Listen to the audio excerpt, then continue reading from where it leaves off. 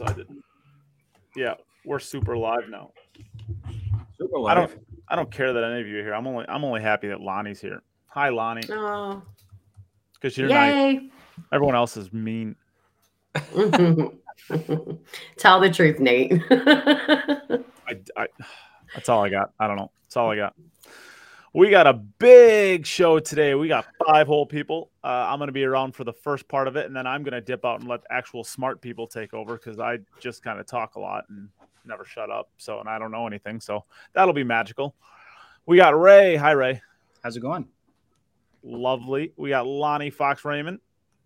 Hey, everybody. Panozzo's here, and I'm going to give you the floor here just in a second, but say hi first. Who? You. Oh, no, it's you're giving me the floor. I thought you were talking about Jim. No, you got the wrong Phil there. It's hi, not who. I'm delighted to be here. And then we have Jim Telford, the famed Scotsman. How you doing, everybody? Welcome. All right, Mike, I want to hand it over to you first because I would like you to talk about all these crazy emails I've been getting and just give a little plug for the nomination process for the Hall of Fame. Oh, the Hall of Fame. Yeah, so this is the time of year where the U.S. Billiard Media Association gets together and starts putting together its list of nominees for the BCA Hall of Fame. There's a greatest players category, obviously. I don't know how many players are on that. You automatically qualify for that once you reach 40 if you've won an international title recognized by the BCA. So there's a lot of players on that list. Players like Niels Fine is still on that list. Corey Deuel, a couple players like that who are still in the running. And then we review things like what we call veteran players, players who may have been overlooked or who were on the ballot earlier in their career, and then once they reach 60, if they haven't been elected, they drop off the ballot. So we'll be looking over some players that may have been overlooked in the past, like a Jimmy Mattia or a Keith McCready or, someone like that. And then there's meritorious service category as well. That's, people have had some kind of impact on the sport and or industry through other means than playing. So it's always a fun process. We get, there's about 25 to 30 USBMA members. And then once we get the ballot funneled down, it goes to those members as well as to living Hall of Famers and a handful of experts in the field who end up doing all the final voting. So it's a lot of fun. Looking forward to it. The Hall of Fame banquet this year, as in previous years, will be at in Norfolk at the International Open during that event. So it's something to keep your eye out for to see who gets elected this year, and it's always a great event to be at. And I appreciate your letting me take time to spew that stuff out there. Well, certainly. I mean, I'm like a tiny little part of it now these days, so no, it's great. I want it to have some success going forward, and if I can use a platform to help with that, sure, awesome. Appreciate it. Yeah, we all do. Is the Earthquake literally not in the Hall of Fame, Keith? No, he's not. Yeah. Got to get him in there. Well, the Pool Hall of Fame is probably one of the most difficult to get into of any major sport. I would venture to say. I mean, they only take one per year. They can take 2, but you'd have to have. Am I right in saying this? You have to have 2 people that have over 75% of yes votes. Yeah. So that has happened exactly 3 times or twice? Once. So it's only been once since we went to that format. And that was the year that Allison and Johnny were both on the ballot for the first time. Yeah.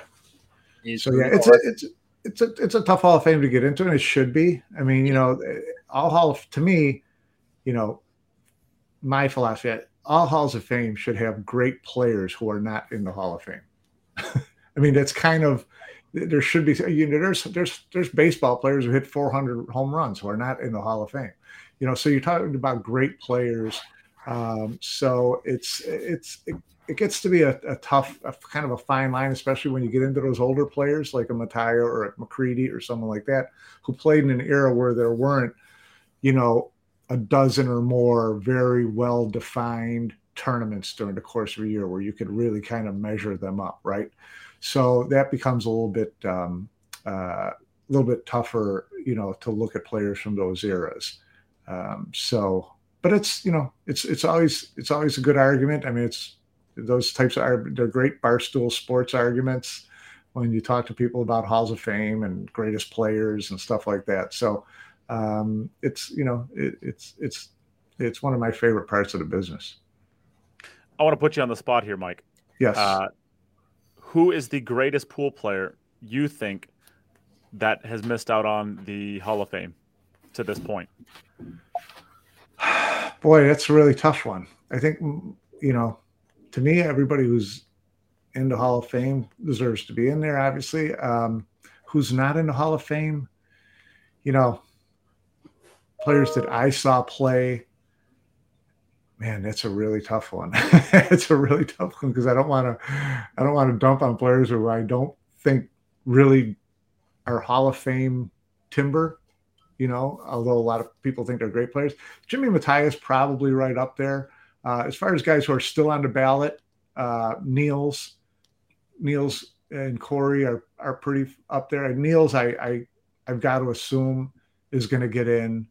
It's a matter of time because his resume is right up there with everybody's. You talk about multiple world championships and all the other victories and, his years of playing and staying at the top of, how many times, I never include Mosconi Cup appearances is a determining factor to me, but being on a Mosconi Cup, in a lot of those years meant you were probably one of the top five, you were one of the top 5 players in Europe, probably one of the top 10 players in the world.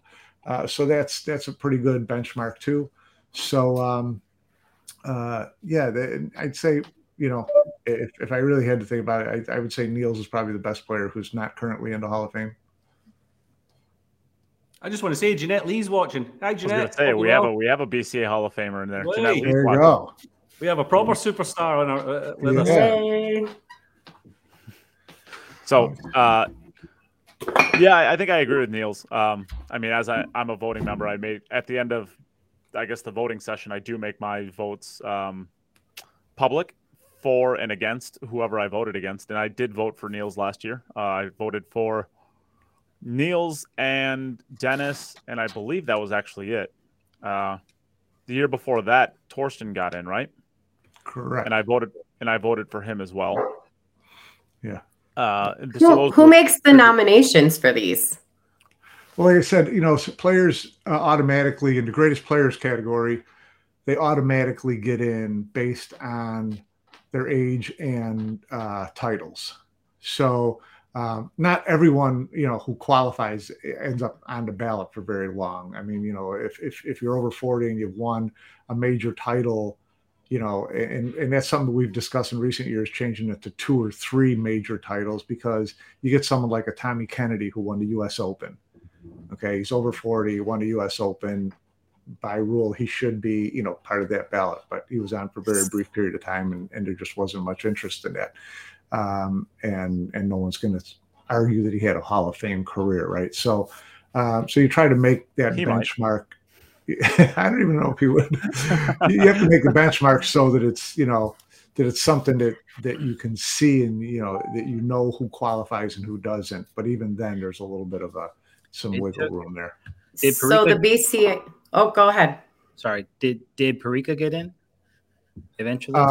Parika did get in. Parika got in the veteran committee. So he had been on the ballot when he was younger, and then it reached a certain age where he drops off the ballot and he goes into this other group of veteran players. And that's when a smaller committee gets together and reviews it and spends some time discussing it and says, okay, did someone get kind of left out in error? And Jose was one of those players who was around during the time. He was on the ballot during a time where the voting was done by the manufacturers and, the members of the BCA who were exhibitors at the trade show. And a lot of them had a lot of them made fireplaces and outdoor furniture, and they don't know, Jose Perica from Jose Cuervo. He might be the greatest Filipino to ever play the game. So that's what the veteran committee group then is for, is to get in there and say, okay, this is someone who obviously got overlooked. We got to rectify this, right? I gotta wonder when you get your own green jacket, Mike. Who, me? Yeah. I always say, listen, I couldn't support any club that would have me as a member. Hey, what about us? Yeah, you're a member of our club. Yeah. What does that tell you about what kind of regard he puts us in? No, it's there's a lot of really deserving people in our industry who need to get who should be recognized, and I think it's only a matter of time for like a Mark Griffin. It's too bad that he wasn't alive for that, but Jerry Bryseth last year, Greg Sullivan, it's actually a pretty good list of people who you have to give serious consideration to, and because you only do one greatest player and either a meritorious service or a veteran committee in each year, it takes a while. I mean, you can be on the ballot for a while, no matter how deserving you are, because it's just, and that's, for me, that's what a Hall of Fame should be like. It should take some real decision making. It should take some time, and it should be difficult to get into. Unless it's the year that Shane Van Boning turns 40, and then it's very easy. Well, yeah, I mean, there's certain guys who, that the first year they're going to be on the ballot, they're going in. Yeah, that's the way it should be too, and that's it's just who joins them. So after Shane, I'm like looking across the industry of people that are coming up on that 40-year-old mark that are, in my mind, no doubt Hall of Famers. After Shane, can you think of any that are kind of falling into that category? We mentioned Niels. Niels is there. Niels is already on the ballot. He's over. He's 43, I believe, right? So he's already on the ballot. Yeah, Niels has been on for a few years. I'm talking about I mean, Jason's 34. I mean, he's quite a ways away yet. Yeah, I mean, he's quite a ways away yet. I'm sure. I guess I don't really know how old Roberto Gomez he's actually over 40. It's actually kind of, I guess now that I think about it, you got to be on there from winning a major international title. Ga-Yeon Kim will be eligible next year. Yeah, she was certainly up there. I don't know where you stand on someone like a Yungling Chang. Jason Shaw won't be eligible till like 29. Pingy Ko, Albin Ocean, you're looking at 2030, 2031. Albin is even younger than Jason, I think. So yeah, so yeah, for the kind of no-brainers, it's going to take a while, which is good because then it gives a better chance for someone like Neil to get his spot. Because a lot of guys ended up sitting out for 2 or 3 or 4 years because a bunch of no-brainers came in 4 years in a row, and then it's then you just you're going to be second place for a lot of years in a row.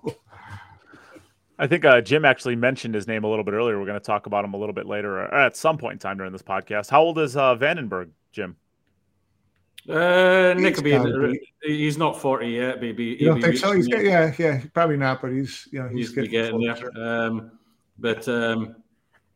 You talk about. I mean, Nick's had a great career on the European stage. Yeah. Multiple European championships, multiple Eurotour wins. He had a period in his career between like 2000. None of them are major. 2007 to 2012, where he was always in the top 3 on the rankings for the Mosconi Cup team, one of the top Europeans.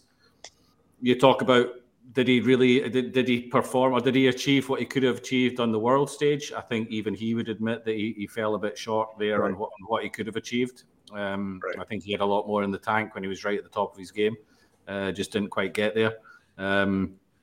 So I don't know, Nick, I don't know. I mean, that would be a tough one to me. I mean, everybody's got their own. That's the great thing with voting is you get your own, use your own, way that you determine who you think deserves or not, right? And for me, Chris it's always got to be getting close too. I'm sorry. Chris Melling, I feel like, has got to get close too. Again. Yeah. Yeah, has he really snapped off those tournaments that automatically puts him in the running for something like that? And that's the thing. For me, it's always about a couple things. One, did you ever dominate? Were you ever the dominating player? Right. Two, majors. I don't care how many Euro tours you won, how many whatever. The greatest always come down to how many major titles did you win? When everybody was swinging their hardest, how many did you come up with? Those are two of the biggest things to me. And then longevity can be, something that can be like a little tipper, in someone's favor if it was over a long period of time. So, but everybody's got their own kind of rules that they guide themselves by, and that's what makes the arguments interesting always. So it's like I said, it's like that in all sports. I got a question for you. Francisco Sanchez Ruiz. Let's say it all stopped now as far as his domination goes, and he's dominated for 1 year, basically. A year he's dominated for. Does that get? Is that has to be? That's what I mean. Is that a Hall of Fame career? 1 year? A U.S. Open. No, but it's not like he didn't play in any other year. He did well in other years as well. So, but if you looked at if you said, okay, it wasn't 1 year. If you said, okay, here's a guy who won, 2 world championships and the U.S. Open, that's Albin, right? Albin, but you're not thinking about it being Albin in 1 year. You're thinking about this is part of his career, so he would be consideration, right? Yeah, so actually more than Albin, right? Because Albin's never won a U.S. Open because he did it all in 1 year. Albin's never won a U.S. Open though. He's got a couple of world titles. He's got 2 world championships. Yeah, right. 4 finals. But I mean, I'm not trying to say that FSR is a better career than FSR, but FSR has 3 absolute lockup number 1 tier type of championships, and Albin has 2. Yeah, and he shouldn't get. It was just the criteria that Mike just happened to mention there with. So he did dominate. World titles, longevity, and dominating. Yeah. And you've got the world titles. Well, I mean, it could be either or. It could be one of the 3, whatever. Yeah. And so did he dominate? Absolutely, he dominated. Oh, like nobody has in years. 2 years, whatever. Then he was the dominant player, the number 1, the big cheese. So that would give that to me. That would give someone a lot of weight. So what's he got? 9 years. So that's 30. That's 33. Sorted. Yeah, it's gonna be a while.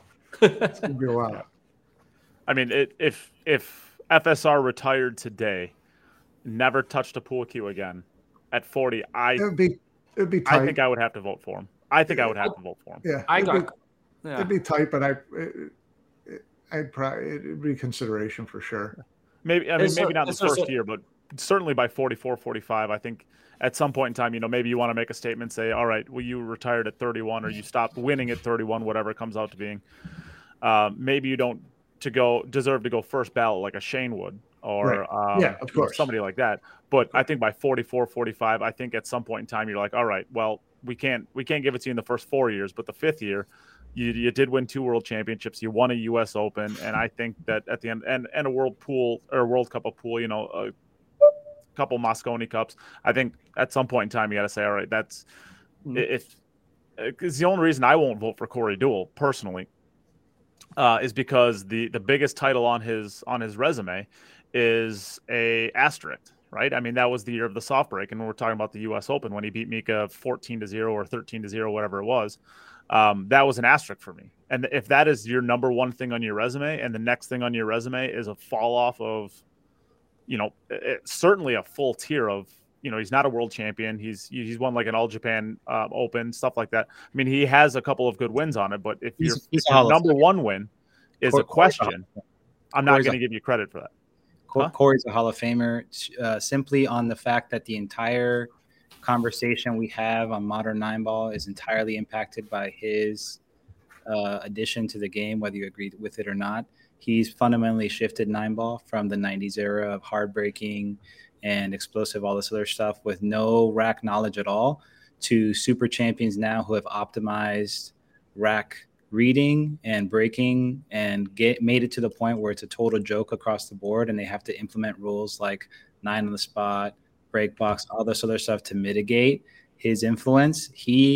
Every time somebody goes to a matchroom event now and is breaking open a 9-ball rack with the 9 on the spot, they're being impacted by Corey's addition to 9-ball. Whether you agree with it or not, it is. I feel like it's so that he was totally the beginning of the whole rack mechanic thing. Like, absolutely. That has completely pivoted 9-ball into a modern era, and he's the focal point and linchpin of it. So is it greatest player or meritorious service? Yeah, that's he's done enough as a player. I think he's done enough as a player. Thanks for ruining the game we love, Corey. Yeah, 100%. It's like, I don't know, would I vote for him or would I make sure he never made it? I think Tommy Kennedy's resume is more impressive than his. And if we're not, I mean, we can agree that Tommy Kennedy's not one. Why do we automatically? He's too influential. It's kind of like, like a Steph Curry changed basketball, right? Now everybody's getting up in their high school gyms shooting threes from half court, and the kids, that's what they do. But his game also elevated to the very top. Okay, so Corey impacted this change, but that didn't make Corey a champion. It just made everybody play differently. Sure, but Corey's won a U.S. Open, and he's won. He's won some other tour events. I mean, some legitimate tour events when the UPA tour had all the top players, things like that. He's won a number of tour events. But again, if I put a lot more weight in majors, then he comes up a little short. Yeah. I would especially when the one he does have has an asterisk. You can't say it doesn't. I mean, he blanked the guy in played better. Those are the rules, and he played better. Joe Tucker should probably be considered getting in as well for his meritorious service. That's a meritorious guy. Yeah. I've got a question for you, Mike. Let's say you've got 1 year and your top candidate, you as a group, the committee, is there a situation where you decide the top candidate, we don't think he's worthy of it, and there's a year where nobody gets inducted? There hasn't been. There have been a couple of years where it's been kind of close, where the top vote getter, got, barely 50% of the votes. But in general, there's always been, there has been a couple times where we've thought that there wasn't someone from one of these other categories, but we've always been able to put a list of greatest players together that we thought was strong enough that whoever did get the most votes deserves to go in. So there is the intention that there will be. The intention is, you'd like to get someone in there every year. Yeah, of course. Yeah, I think that there's a couple. And I think going that way too, you end up having staggered. You have people that'll slot in, and so somebody gets pushed back, and so there's always a few years worth of people that are in consideration. I mean, even like Parika, the fact that it took him that long to get inducted is kind of crazy. And beautiful player. So, but that's what makes it compelling. And maybe one day when I have a financial windfall, me and Mike Pinoza will collaborate on a proper Hall of Fame building that we can build. Yeah, and bring our friends. Yeah, be really cool. I always think of that scene at the end of A League of Their Own, where they have they come and they have their addition to the Hall of Fame or whatever, with all the women and stuff from that. It's kind of just thinking about that for the Hall of Fame's a great thing. I think it's one of the coolest things about the sport. We're lucky to be in a sport that has such history and is so old that we've got a Hall of Fame that really means something, and that it's the history of your game. It's Where would you put the Hall of Fame physically? If there was a physical Hall of Fame, I don't know. I don't know that I would put it anywhere. I mean, if we had money to spend, I would have it as a traveling Hall of Fame and bring it to major events. And then you could actually get people paying to go see it. Now, these days, and the great thing with technology these days is you could have a traveling Hall of Fame and still have it very interactive and very in videos and pieces to touch and all that kind of stuff. You could do a lot with it. So I think that you would have a lot more reach that way. 100%. I will tell you this. I think it would be amazing to be able to go into an event like the Super Billiards Expo or the APA Nationals or the VNEA Nationals, and you actually have a booth set up where you can actually go in there and you could actually see all of these Hall of Famers with a little plaque, their, a list of their resumes, stuff like that. Yeah. Voiceover narration by Mike Pinozzo. Yeah, of course. Yeah. You got to get a better voice than this. But I think that'd be fantastic for like not only the understanding of what the BCA Hall of Fame is, but also just the growth and the understanding that this is out there. And I think the one thing that pool has always lacked is marketing, not for lack of effort, but for lack of platform. Let's say, I think that'd be a great, thing for the game. Yeah. It'd be really cool. I think Raymond win the lottery for whatever reason. Yeah, for whatever reason, I think like it would either have to be in like Virginia or in New York for whatever reason. New York, New Jersey area, so many amazing champions that came out of there. There's they always talked about it in Vegas because the national tournaments were always out there every year. So you got 7,000 APA people out there in May. You got 7,000 VNEA people out there in July, whatever it is. I mean, but again, I don't think no matter where you put it, if you put a permanent Hall of Fame in someplace, you're not going to get a lot of traffic. I mean, I'm into bowling industry. Bowling had a permanent physical Hall of Fame in St. Louis, right on the corner of Busch Stadium. It was a spectacular place, and they really tricked out. It was a really cool Hall of Fame, but it's not something you're going to make money at with people visiting. And they had a decent number of visitors, but then they moved it to their new headquarters in Texas, and it's just people dribble in and dribble out. But I think that it would have more impact taking it around and dropping it in front of people and saying, listen, look, whether you're a pool player or not, come in and see what our history is about. Sure.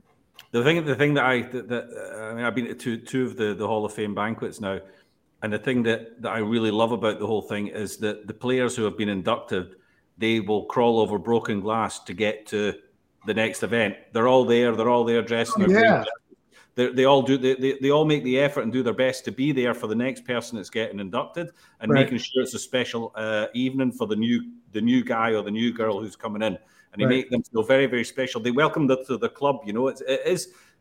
I mean, it is a green jacket as well, but it is like winning that Masters golf. Yeah, you're in really, really exclusive company. Exactly. Welcome to the club. That's the whole thing. Yeah, that's the whole thing. That's why fantastic evening. And it's I think it's great. I love the Hall of Fame. I think it's fantastic. Yeah. Well, what I'm really hoping to do is have it in Vegas again next year. Do one of those anniversary Hall of Fames where we get flying all the Hall of Famers and do it in Vegas during the Moscone Cup next year. Would be great. Cue up table. Awesome, yeah. What's that? Cue up table. There you go. There you go. We gotta start lobbying Mike, see if we can get it set up. That would be cool. That would be. I think it would be fun to do that there. And I gotta be honest. Part of the reason would be is that next year would be Shane's year, and Shane alone is going to require a room bigger than we can get at the International Open. I mean, unless you kick out all the tables and decide to take over the entire one. It's been. I think 17 was when we had the 50th anniversary where we had all the Hall of Famers fly in and all that kind of stuff and had more of a festivity about it. And so that's been, this will be 5-6 years since then. So it's time to do it again. Yeah. Love it. I'll be there. Great. So anyways, we've spent a half an hour on the Hall of Fame, which I really appreciate. It's a great conversation. We could have a whole show about the Hall of Fame anytime you guys want to do it. But I don't think everybody tuned in today to listen to me drone on about the Hall of Fame. Well, they certainly didn't tune in to listen to Jim and I. So someone's got to be entertaining. Lonnie, Raymond, Mike. Well, what do we have going on? For my good looks. What do we have going on this week? Nothing really. It's been a boring week. This week is the Whirlpool Masters. Come on. Yeah. I think we're gonna spend most of our time covering the Whirlpool Masters, but we'll talk a little bit about the Big Time Classic because it is a pretty big event and it's worth talking about. So we'll start with the ladies because I don't know, I have them up and awesome. April Larson and Sophia Mast, they ended up chopping it. It must have been like 4 a.m. or something like that. Sophia had a flight back the next morning, and April was actually pretty accommodating with the way that they played that match. They both tried to play about as quick as they could comfortably play to try to get the match done. April won the first set of the finals. Sophia had the chair. April Larson won the first set, and they decided to chop it. So April Larson, I believe, is the second weekend in a row that she's involved with a chop at the end. This weekend, last week, with the famous calling the cops incident, which I do want to give Tina credit. We kind of torched her a little bit last week. She did reach out and apologize. So that was not an easy thing to do, I'm sure. I think we at least need to acknowledge it after having the conversation we did last week. I think it's important to acknowledge that she at least reached out and apologized for her actions. So I'll throw that out there. Past that, I guess, Lonnie, you said you watched some of this. You want to talk about anything that happened on the ladies' side? I actually only watched a few of Sophia's really good about live streaming her matches. So she's like top notch about that. So it was nice to be able to see some of the ladies' matches because Pool Action doesn't tend to cover the ladies much. Although they do have the event, they don't usually put it on the live stream. So it's nice that the younger girls, Sophia, Savannah, they're really good about putting that stuff out there on social media so that the people can watch. So I did get to see quite a few matches, and Sophia was playing really, really well. And then there was a match. I think it was Final Four of the winners side, and I'm not sure if I'm going to say this girl's name right, but Soledad Ayala. I don't know how to say her name, but I did look her up, and she has a 630 Fargo, so she's only a few points behind April, and she took April to the hill for the Final Four of the winners side. She didn't make it back through, obviously, with Sophia and April playing in the finals, but I thought that was a good mention. I'm not exactly sure where she's from, but she played great. And so it was a good tournament. I think they had like 39 ladies. They added $1,000 to the field. So I thought that was a good tournament for the ladies to have available to them. It was on, I think it was all on 7-footers though. So I think that the final 3-4 is probably about where it's supposed to be. She's from Argentina. Okay. I was like, I knew she wasn't American. I just wasn't sure exactly where she was from. But she played great, and April played good. Sophia played great. And then as far as the rest of the tournament, I watched a little bit of the One Pocket because I'm a big Chohan fan. So I did get to watch some of that, although he didn't win the tournament. I kind of feel like lately a lot of the Pool Action productions are kind of the Roberto Gomez show. I don't know what's going on there, but he's been winning a ton of them. So right now, if you turn on Pool Action, you're for sure going to see Berto. But he had a great event too. I think he won the One Pocket. Yep. Going into he won the 9-ball. So he beat Warren Kiamko in the finals. Danny Olson gets third. Yeah. Cool to see Danny's name again. I think he was kind of on the cusp of making the U.S. Mosconi Cup team like 2 years ago. And then he kind of, I don't want to say fell off, but I mean, I haven't really seen his name around all that often in the last 2 years. So he's kind of his hair got longer. His hair got very longer. He's got a whole man bun now. Yep. He's down to his, it's down to his shoulders. And this had a pretty good, let's say regional event. I think Roberto Gomez, I would say, of this field is probably the only top international player. Maybe you can throw Billy on the bottom side of that. Billy Thorpe was there. Other than that, there's a lot of really good regional players.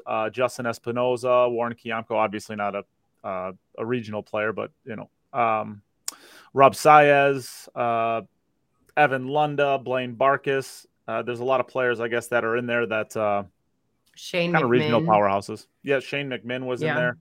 Tony Chohan. Robbie Saez. So I guess we can close that one out there. That's the 9-ball. And then the One Pocket, as you said, also went on during this. And I do not have that up, apparently. I think it was Gomez and Evan Lunda, and then Chohan and your guy, Blaine Barkis. Didn't you just do a 21 questions with him? Yep. Yeah, he finished real good too. So yeah, Blaine's a great guy. Brain- Blaine's a great guy. April and Sophia are both tremendous girls. They're great credits to the sport. So it's kind of cool to see that they kind of hustled along to help Sophia get to her flight. She travels all over the place, but, has to get back to school and all that kind of stuff. And her family prioritizes that. So I call her Little Champ. So shout out to Little Champ for doing great. And Blaine's also done really well recently in some one pocket events. He had a decent run at the Derby and, continues to do well. So he's a great guy as well down in Texas. Okay, so with that, let's move on, I guess, to the World Pool Masters preview. Jim, did you want to take this one? Yeah, it's on. Take it and run with it. I think we finally have a full field. Let's address I'll believe that when I see it. the issue. We lost Federer due to visa issues. Unfortunately, Gibraltar's technically its own country, right? But it would seem pretty unlikely. It's not in Gibraltar this year. Oh, it's not in Gibraltar. Where's it at? It's in the UK, in the Brentford Centre. Why am I just now figuring this out? See, this is why I'm doing this part, and you're supposed to shut up. That's right. Come prepared, Nate. So I'll kick myself up. There you go. Yeah. He did say that, didn't he? He did say he was gonna bow out. Yeah. But he just couldn't, could he? He just couldn't keep his mouth shut. But there you go. So I do want to say, though, that you were talking about the visa issues with Federer, and I did hear from Federer today, and he did get his Spanish visa. Okay. Which means he can go to the Spanish. He's good to go to the Spanish Open and the European Open. Okay. So that's good news, because that was a little dicey too, because he told but there's still a time issue for getting him to the UK Open then. Yes, I think he still has to wait for that UK visa to come through to get to the US Open. So he's probably got, or the UK Open. So he's probably got another 10 days, hoping that it comes through. Mike, in Federer's case, he's recently gotten his green card, correct?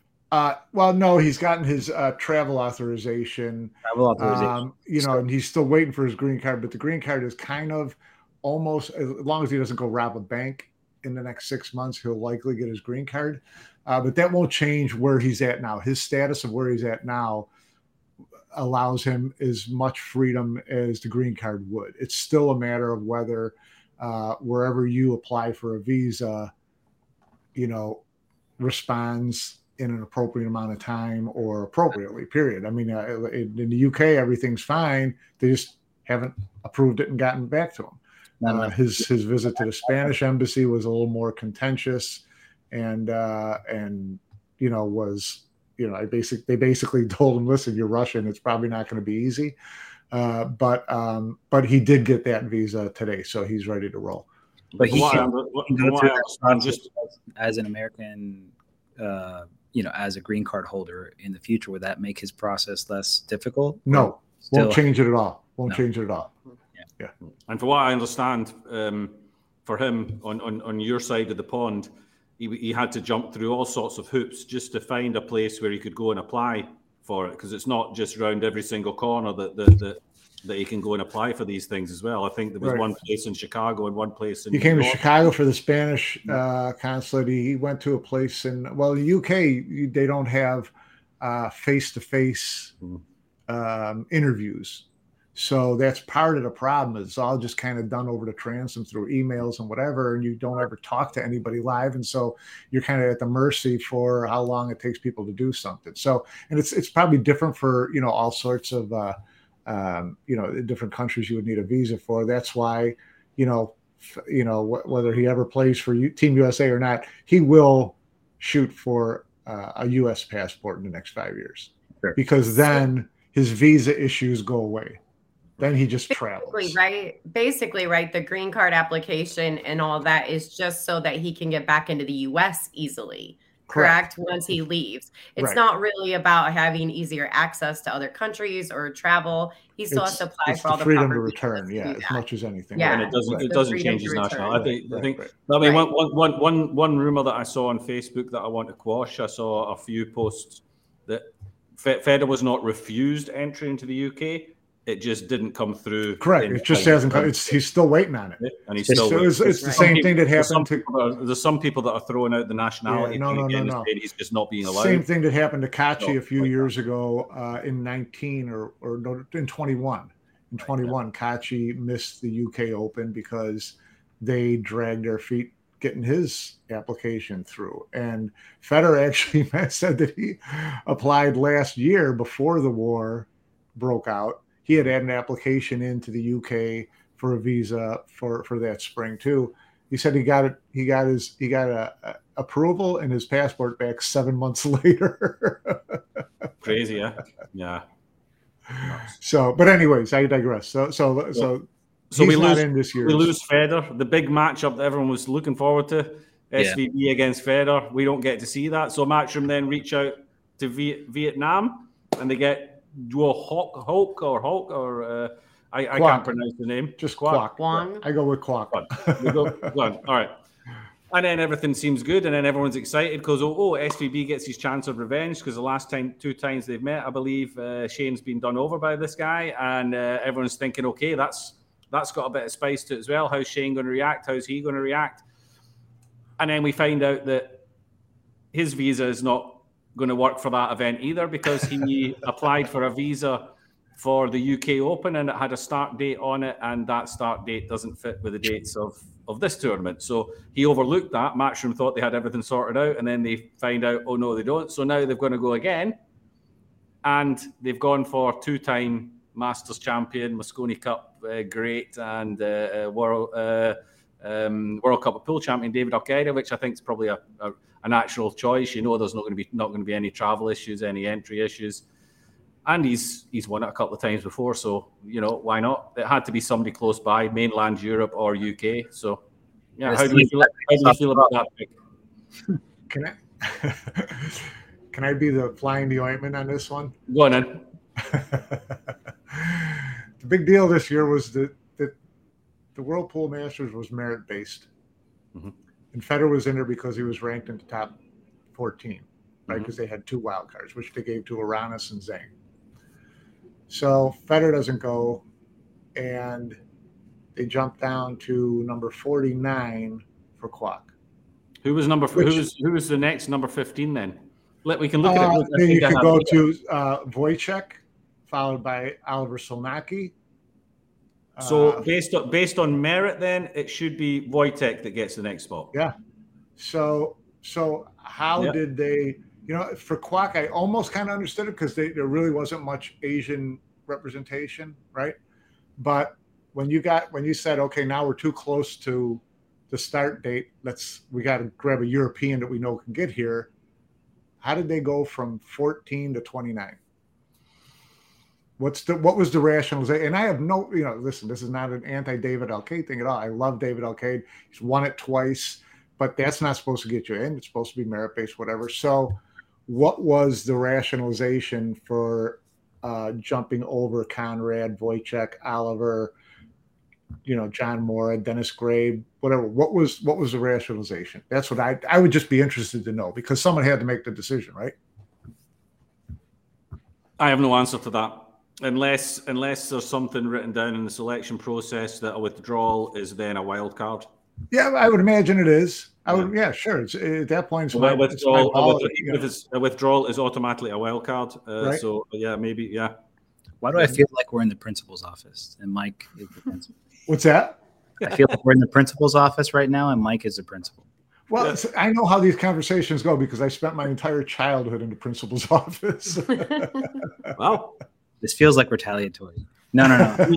It's a valid point too. Like if a spot opens up based on merit, then yeah, you should just go down I can't imagine that Wojciech had like some kind of like, oh, I got 8-ball lead. And even if you weren't going merit, if it becomes a wild card, then what was the rationalization? What was the what was your mindset? The rationalization on Al-Qaeda, I can understand more than the rationalization on Kwok. Yes, I agree. Yeah, I would go with that. Aside from, like I said, maybe getting another Asian in there, although Chang was ranked a hell of a lot higher than Kwok. So yeah, I mean, it's interesting how the decisions are made. I just always wonder. I'm just always curious as to, when you were sitting in the room with all these names in front of you, how did you pick this one over those? Yeah. And who knows, maybe at a certain point, they're just like, well, we need to finalize this stuff and push go on some of this marketing stuff. And David might have just been an easy, hey, can you make it? Yeah, he's got a great reputation. He does well on the matchroom stage. He's done all that. Yeah, he's a past champion. I get that part of it, but at some point that merit part of it, where if you're Wojciech and you're like, wait a second, guys, I'm right here. I'm only in Poland. I'm not that far. I can get to the UK. You start to wonder, And especially because the Polish guys this is where you kind of hope to get good roles in the sense that opportunities come up. They've by and large, all 6, 7 of them that are, super relevant right now. Yeah. Have put themselves in a position to be available for opportunities like this. So it's hard to say that they're not, and then Wojciech and Victor and, all these guys that are really kind of faking a lot of cages and making deep runs in a lot of these events, I think eventually they're going to get the call for a lot of these things, and it won't be just. I'm sure that's what they thought. Yeah. Chris Alexander's on here on the chat. He's not with us today, but he's on the chat saying that they've probably got a list of reserves. You would imagine that they should really have a list of reserves, but these people should be then aware that they are the number 1 pick, the number 2 pick, the number 3 pick should people fall out. And the Vietnamese guy would not be on that list, because if he'd been told this weeks ago, then he would have already figured out that his visa's not good for it, because he'd have done a check. Sure. So he wouldn't have been the first choice unless it was a last minute pick, So, I mean, it would be a good idea of them that they do end up having some dropouts with travel issues to already say, okay, you're number 1, you're number 2, you're number 3. Are you able to come? Okay, you'll get the call if necessary. Be ready. Yeah. It doesn't sound to me like this is something that has been pre-arranged as you're the number 1 pick, you're the number 2 pick, because especially in these invitationals where it's only 16 players, 17 players, it's not hard to put that together. It's different with a 256 player open field, and you start looking at alternates. But for 16 players, where it's kind of you're looking at the top pros, that's.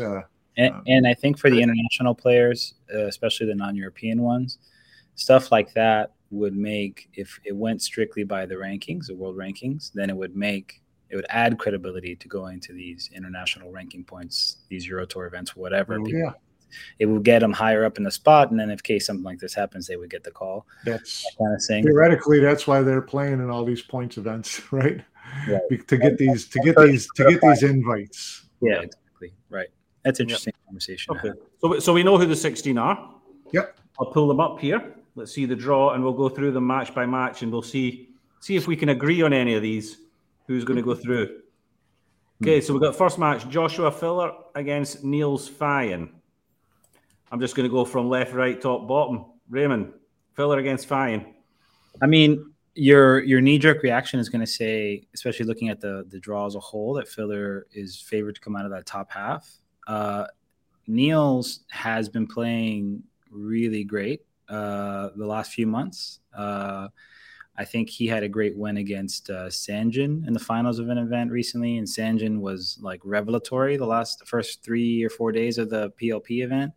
Also kind of making like a lot of headway, and the fact that Niels beat him after Sanjin has showed in a lot of form recently also makes him extremely dangerous. It's one of these kind of like, how does the match go? I think Filler has the gunpowder, like the firepower to basically blow anybody off the table. That's kind of how he likes to play.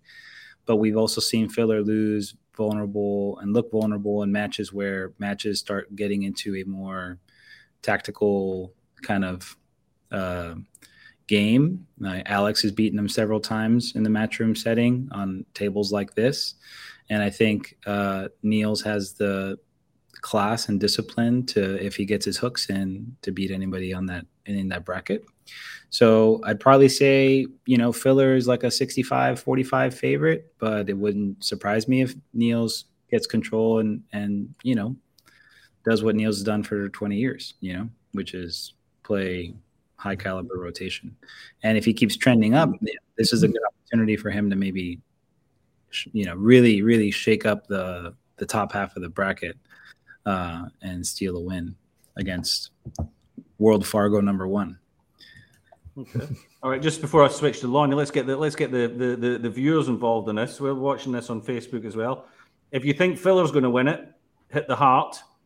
If you think Niels is going to win, then hit the thumbs up. For hearts for Filler, thumbs up for Niels, and we'll see what you all think about it. Lonnie, what do you think about that matchup? Wow. Good one, So I think Filler's been, I would guess he's a pretty determined guy. I've met him a few times, and he's very passionate. I don't think that he's pleased. I think that's why he's kind of disappeared a little bit and went back. I think him and Pia are off training and really focused. I pick Filler. I think he has in his mind, whether or not to us, but I think in his mind, these last couple events that he's played, that he's not played so stellar, are going to, I think that's a big deal to him. So is Regal Filler optimized? Yeah. So yeah, right. Regal Filler optimized. If he's not yeah. So I actually think Filler's going to make a good push in this event. Mike? Yeah, I'm with Raymond on this as far as, it's a tricky match for Filler to start with, because I look at him, to me, as my favorite, because I like the side of the bracket he's in, for one. He's my favorite to win, but this is it's kind of not a trap game, but it's pretty close, because Niels is 42-43, but Niels can still play. Niels has won on this stage. He's won on this stage relatively recently, really. And he's certainly not going to be intimidated. He's not going to, no matter what Filler throws at him at the start, Niels is you're going to have to earn a win against Niels. So, plus he has much better bone structure. Much better bone structure for sure. Filler's never going to look that good when he's that age. I have to grow a jawline like me. He's sculpted. Yeah, no, he's just such a great, solid player and such a competitor and has such heart. So this is a dangerous match for Filler. If he gets through this match, I like him, to get to the finals. But this is, if I look ahead at the 2 or 3 matches he could have to get to the finals, this is the one where I think that would be the slipperiest slope. Mm-hmm. I agree with that. Yeah, I think that, when you go to a tournament like this and it's single elimination, the first round is, you just want to get through that first round. So that's where the players might be a little bit nervy, Yeah. That's where the slip-ups can happen. That's where, you just don't want to lose in the first round. You don't want to go all the way to this tournament, lose in the first round. So we've seen it in the past. We've seen some nervy performances in the first round, and then people, once they get into the tournament, then they start to show their true capabilities. So I agree. Filler, you've got to put Filler down as favorite for this. But what, in a race to, what is it? Race to 9 for the first 2 9 for the first 2 rounds, then 11, then 13. In a race to 9 with the top 16 or 14 plus 2 or 13 plus 3 players, how big a favorite is any favorite in a race to 9? It's small margins. Niels is in a good place at the moment. He's just had a new table put in his house. He's all motivated. He's got his videos going. He's showing his table in there, and it's all brand new equipment. And he'll be on there. He'll be hitting it hard. He'll be hitting it hard the last few days.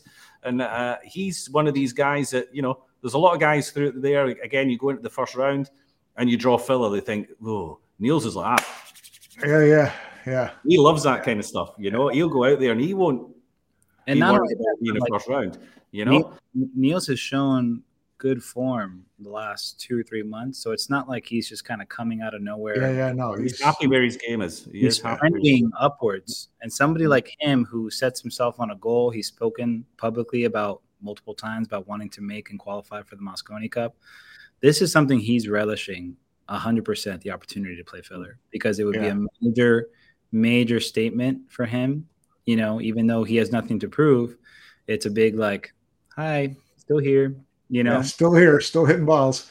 So it's kind of like a declaration for him, hey, I'm still a valid option here for Team Europe, and he has the most MVPs, I think, as well. Team Europe in history, so he has the pedigree to back it up. So and it's interesting. Jimmy said, what are the chances? What would people say the chances are of Niels beating Filler? According to the bookmakers, it's 12. According to the bookmakers, it's 12-1. You know what? I'll pull up the odds when we talk about when we're finished with every matchup here. We'll talk about who we think our tournament favorites are. Then I'll pull the bookmakers' prices up, and we'll explain why it's completely ridiculous what the bookmakers have. It's like they've asked somebody in the office, "Have you ever watched pool before?" And they say, "Oh, I've played down the pub one time when I was drunk." Right? Can you put down the odds for what you think this tournament's going to be? He's not as good as him. Okay, 12-1. Yeah, exactly. It's stupid. They don't understand the tournament.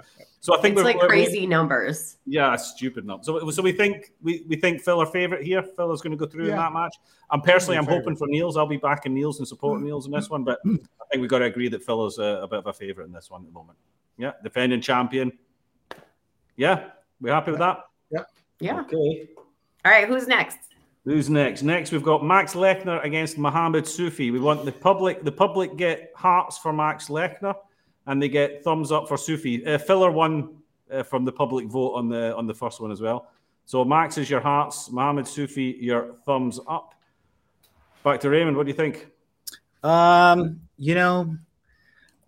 haven't interacted much with either guy. Max I've seen around. I haven't seen Sufi around. I think people are maybe hoping for a Sufi filler round 2, just as a major fireworks thing. Max had a pretty 2 or 3 years ago had a pretty strong curve, and he had the U.S. Open as well. He got to the finals recently, so that was last year. Almost made Mosconi Cup. Yeah, that match was kind of brutal. If he wins that match and he makes a team, if not, then out team. So very consequential stuff. I think he's on the cusp, of doing something big and kind of cementing himself outside of this second tier of European guys that are really working hard to try and make it. He probably has way more experience than Sufi does with this break. I think that gives him a big advantage. I kind of lean towards Max a little bit just because of all those kind of things. And he's very close with Mario He and with Albin guys. So he's got the class and the technique. I think he's just got to put it together for a few matches and make a run of it. But I think it's kind of, you want maybe it would be fun to see Sufi if Sufi and Filler both advance. To see that match could be interesting. But the texture of the matches up, they all change depending on who advances and who, so we don't want to presume one way or another, but it'll be an exciting match. I kind of like, it's weird because I think Max has the skills, like the individual tools, but I think maybe Sufi's had higher form more recently. So it feels like maybe he's got a hair more momentum, even though Max did well at the U.S. Open. I haven't really heard much of him since, and Sufi's had kind of like a spark. He's kind of like a new guy on the field, and he's very dynamic to watch. So I think it's a matchup thing, too, that benefits kind of both guys. Like if I'm a more methodical player, I want to play somebody like Sufi, because if I get my hooks in, then I know that I can control tempo, and that makes it hard for those guys to kind of build rhythm. But also, if you're a rhythm guy like Sufi and you get going, you can blow anybody away. It's just kind of like who gets control first, makes that happen. Lonnie. All right. So wow, 2 completely different players right there, right? Max Lechner, super paced. He carries the same pace around the table all the time, very composed. Very smooth and melodic. And then you've got Sufi, who is just a ball of energy around the table. As a player and as someone who is also big on fundamentals and rhythm and around the table, I obviously like Max Lechner, but I really, for the fan in me, I want to see Sufi win so that we can get some Sufi filler action. I want somebody to shot clock that match and see how long it takes. If they match up, it could be the fastest match ever. Personally as a player, I think Max has time in, he's seasoned. I think that he surrounds himself with the right players, and as long as he keeps his pace and it doesn't allow Sufi and some of that stuff to get in between his ears, I think that Max definitely could win this match. But the fan in me wants Sufi to win. Mike. I like Sufi in this match straight up. I just like the energy that he brings when he plays, his kind of devil may care type of attitude. And I'm sure they've played each other plenty, Euro Tour, and German Bundesliga. And Sophie, obviously he's done well on a matchroom stage. He's shown that television and a single table doesn't bother him. Conversely, a year and a half ago, Max was kind of the flavor of the day, and finally got himself onto a matchroom stage for the PLP or whatever I think it was, or whatever it was, and was a disaster. And he had that big run at the U.S. Open and almost made Mosconi Cup last year, but still, I didn't feel like I saw him a lot last year. I don't know, other than the U.S. Open, he was really close to making Mosconi Cup, but I don't remember how, to be honest with you. So I don't know. I just like Sufi coming into this match and just doing what he does, which is have fun. And Max will know that he can't make any mistakes because Sufi will just like go blazing around the table, and it'll be 3 racks will be through before Max gets back to his seat. So, the idea of of Sufi playing filler is tasty too, because like that's one of those matches where if they're starting at 3:00, you better be tuned in at 2:59 because it might be over at 3:10. That's the kind of match where you could set the limit like a chess clock, where you both have 5 minutes total time to play a race to 9, and then everything at the table, they just start the clock, and then once they shoot, ticks down. Yeah. So no, I like Sufi in this match. Okay. Yeah. I like Max. I think Max is I'm very much my thought process for these kind of things is experience, and Sufi had a great World Championships, but until he shows consistency and is able to back that up with something else, the very next day or 2 days later, he went and played a money match against Robbie Capito, and Robbie Capito did him in, playing exactly the same rules, 9-ball show. I'm not. I knew Sufi before he did what he did, so I still see that guy as the player that I know Mohamed Sufi be. Still a great, great, great player, but not somebody who plays on a Masters stage, top 16 in the world, Whether he's now just a switch has gone, like a switch went with Sanchez Ruiz and he came from out of the pack and just became the top dog, whether or not Sufi has now made that big jump. For me, I feel like he needs another couple of tournaments to show that. And I just feel that Max is already there. He's already established. He knows the arena. He knows what he's supposed to do there. And I just feel like Max is there's something in me that says I love to watch Sufi play, but if he just drops 5%, then he's going to look pretty average, because you start missing those shots. Does he have a backup plan? Does he have a plan B? He doesn't seem to switch. He just keeps going for his shots all the time. But if you're missing them, it's a very risky game he plays. I think that Max is my man for that match, I think. And but again, filler against Sufi. If Sufi is playing the same kind of pool as he played at the World Championships, who wouldn't want to watch that? Yeah, right. But I think I go Max on this one. The public, our public, the thumbs up exploded. They all want Sufi, or they all think 100%. It was just the thumbs up just went whoosh, and then like one heart in between. I think that was probably if Carl's still on, he's like. So all right, so we're kind of split on that one, then I guess. But we all agree that Sufi against Filler would be a great match to see. Oh yeah, right, yeah, it'd be fun. Next one up. The two mates, the two best friends, Mario He and Alex Kazakis. So, our lovely public, if you think or want Mario He, then give us a heart. If you think Alex Kazakis, then give us a thumbs up. Hearts for Mario, thumbs up for Alex. What do we think on that one then, Raymond? I like Mario. All right. That was fast. Anything else? I just love pandas. Pandas in general are my favorite. Oh. No, he's a sweet guy, killer player. I think he's due. You know what I mean? I really want him. I want to see him make the Mosconi Cup after the situation that happened to him. And he's been playing strong too. Just probably like just behind the top guys in Europe, I think. And he's just like borderline, like just waiting for the day to wake up where he's like, oh, I'm the man now. And he just, starts playing and dominating. So yeah, I like Mario in that matchup. Lonnie? I actually so I like Mario in this matchup simply because I feel like Alex is kind of a slow starter. Like when I watch him in early rounds of other events, I feel like he doesn't.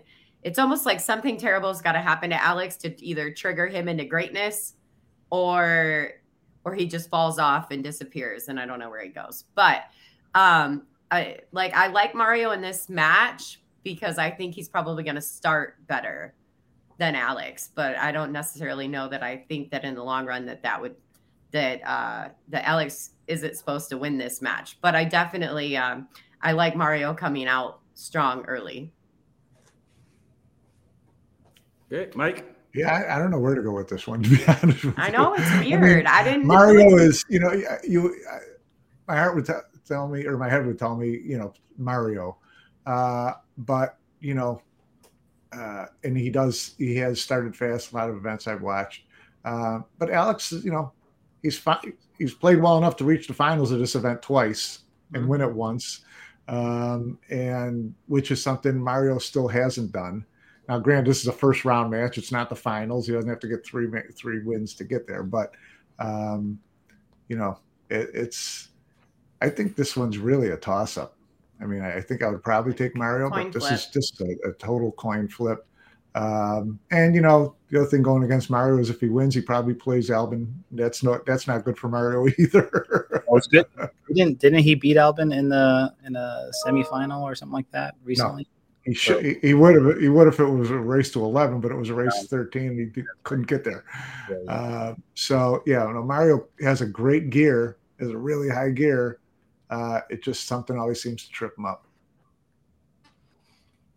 I think it's a coin flip. If I had to choose one, I'd go with Mario just because I think he's going to win a big event soon. I think he's due one.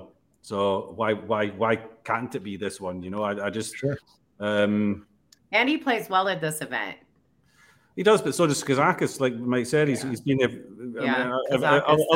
Other than one shot that he probably will regret for the rest of his life, he'd have won two of these. So that horrid 9-ball. He knows. It wasn't even the 9-ball. It wasn't the 9-ball that was the problem. It wasn't the 9-ball that was the issue. But he's won it, and winning an event that you can't replace that experience. That sets you up nicely for any time you go back there. But like coin flip. I don't actually care which one wins. I like them both. They're both good guys. But I'd probably just give Mario the edge because I think he's due one. Yeah. The public. It was difficult for me to catch that one. There was a lot of hearts and a lot of thumbs up. So we're going to call that one a draw from the public. Yeah, I was going to say this is probably the most where you had to count. There was no way that was. No, there's no way I was counting that. They all flew out at the same time. It's like that was 23-22. Yeah, no, I ain't counting all that. Right. Well, we were coin flip about it. We couldn't even make that's a hard pick. That's kind of the middle of the. It's one of those you can have your favorite on it, but nobody's going to be surprised if the other one wins. Yeah. Right. Another one that's probably nobody be surprised if the other one wins. Albin against Kachi. So, Albin, your hearts. Kachi, your thumbs up in the public. If you think it's going to be Albin, give us a heart. If you think it's going to be Kachi, give us a thumbs up. Raymond, over to you. I like Kachi, I think. Albin obviously does well in everything he plays in, but I feel like Kachi has shown some really, really strong form the few times we've seen him recently. And I just like his, like when he gets going, he's just like he's like a ship tanker, like a giant cargo ship, like in the ocean, he's just going to come slow, methodical, and just not make mistakes and just, very Buddy Hall-esque, I think, for me, with obviously a little bit different stylistic stuff with his background, but his break is super dangerous. I remember watching the U.S. Open, and on the last day, he was probably the most effective hard break that I watched, and he blew Filler straight out of the water. I mean, he just tortured Filler in the single elimination stage, and I think he's got a beautiful all around game. So, neck tattoo aside, I don't blame him for that. We all make a mistake. I mean, the guy's just a jam up player, and he's young, and maybe might, I bet you don't say that to his face. Tell him to his face. I mean, he might. I don't care if he gets upset. I have a beard. I'll take my. You can outrun him. Tattoo. Oh, you can outrun him. You can outrun him now. Definitely. I don't think he's been to the gym for a while. Yeah. No. Yeah. I'm not worried about all that, but he's anybody named Jim. Yeah, I think he's a great player, and I think he's got the poise to kind of like really hang with anybody. I don't really think he cares. I think he views it as an opportunity to win a couple matches if he gets by Albin. With considering the top part of the draw, he'd much rather have to swim through that and only have to win, let's say 2 rounds of super triple tough, tier 1 players instead of every round down in the bottom half. So I think he'll kind of view it as a chance to get to the semifinals or finals right away. If he can snap off that match against Albin. So yeah. Lonnie? I don't know on this one. I'm stuck on this one. I don't know because I like them both. I think Kachi has a better break. I think Albin has a lot of experience and he hasn't had a good showing the last couple events. And that's uncharacteristic for him. I think Albin. So I don't know. Okay, I'll just say Albin. I don't know on this one. Mike. I really don't know. I'm going to say Albin too. I like Albin in this tournament, this arena, this format.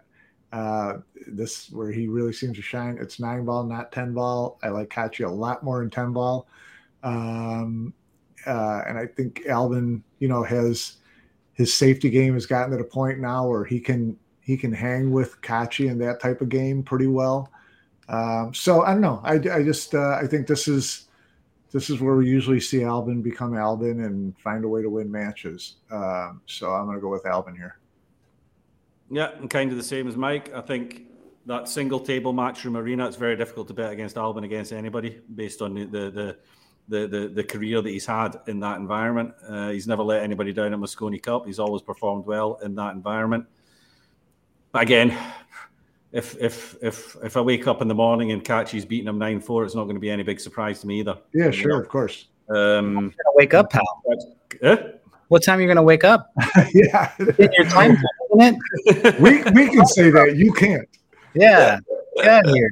Maybe not even us. I mean, I'm all right. If I come home from work and I find out that that's fair, he's been beaten 9-4, then it wouldn't surprise me either. I don't know about Albin's form at the moment. It's difficult. You judge him based on Albin-esque form. It doesn't mean he's playing badly. It doesn't mean he's in a dip. It's just maybe just not getting the results. I expect him to be ready. I expect him to perform well, and I think it'll be a great match. It's one of the ones that I'm really looking forward to seeing. I'd say the last probably 4 years before, the last 2 years, he's probably the most consistent European overall. I think now you probably give that to Federer and Sanchez. Yeah. Sanchez, just because, how much. But overall game, I think he's been the most steady. Sanchez, I feel like maybe just has a slightly higher gear overall, and has kind of Filler, I would say the same, has a higher gear than an Albin, but Albin doesn't waver too much, I don't think, from his level. You know what I mean? Yeah. Whereas those guys might crest really high up, you know what I mean, and have moments where they're just but he's just he stays really steady. So he's really tough to beat in these events. I call it your A game and your B game. You get some players, their A is here, their B is here. Albin's there.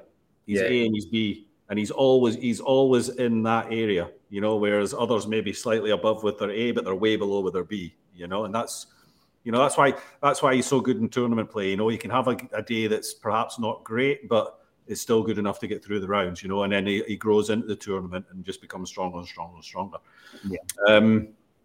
Yeah, I like Albin. Well, Kachi has a height advantage, so there's that. And much more facial hair. Yeah, much more facial. Which is something you appreciate, obviously. And the public, we didn't get a lot of votes on that one, but it did look like Albin won slightly more of them. So it's either a lot of people who didn't know what to vote or they've just had enough of this whole voting thing now. Well, we're an hour and a quarter in, so we may have lost a couple of people. We're halfway through, so we'll find out exactly how much they enjoy voting or not, because now we've got match number 5, Shane Van Boning, not against Federer, not against anyone from Vietnam, but against 2-time Masters champion David Alcaide. Is it even worth me asking you three who you think is going to win that? Hearts for Shane. Oh yeah, hearts. People in the chat or people on Facebook. Hearts for Shane and thumbs up for Alcaide. Hearts for Shane, thumbs up for Alcaide. I'll put a thumbs up for David just so that he gets a vote. Oh no! I'm telling Shane. At the moment, it's 1-0 to Shane. Oh no, here they come now. They're all popping out. There we go.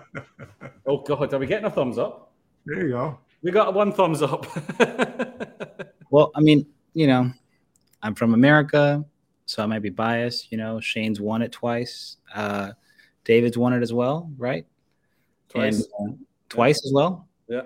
Yeah. So that's kind of it's going to be a battle of past champions. I love David's game overall. He's got a very balanced game and plays both sides of, you know, the offensive and defensive stuff. He's got a ton of heart. You got to love that. Shane has that overwhelming factor. He can really smother you if he gets in and kind of gets going with the break, and winner breaks. It's hard to really bet against Shane. And the longer this tournament goes, winner breaks, and the matches kind of go longer. I think you get a little bit more of that advantage way out.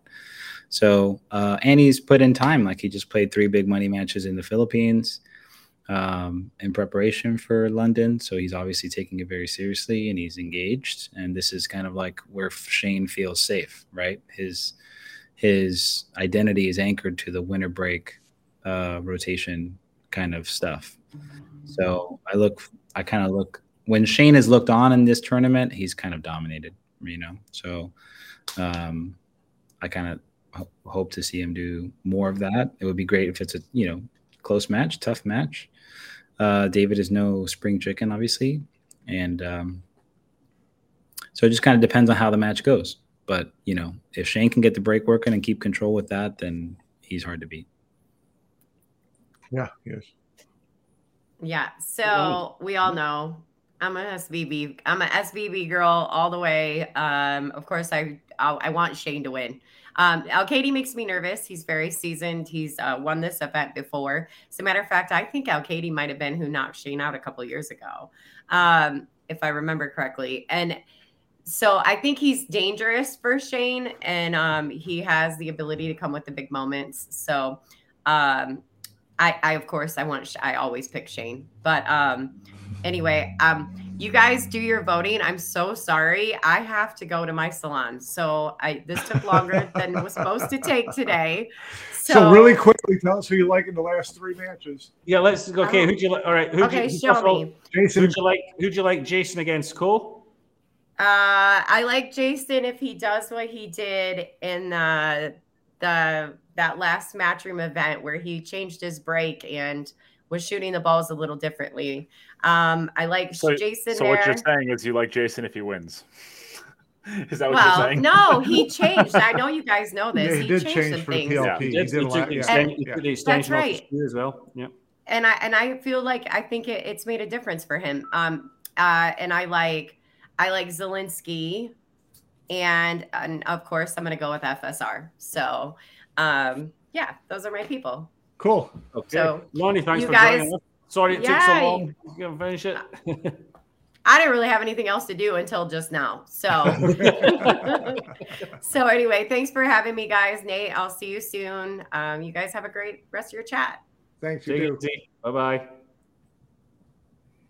Okay, we really downgraded. I know we've had to replace the lovely Lonnie with Nate. The good look part, though. the good looks Fargo just dropped like 300 points. That's it. Yeah, our average. We went touring second.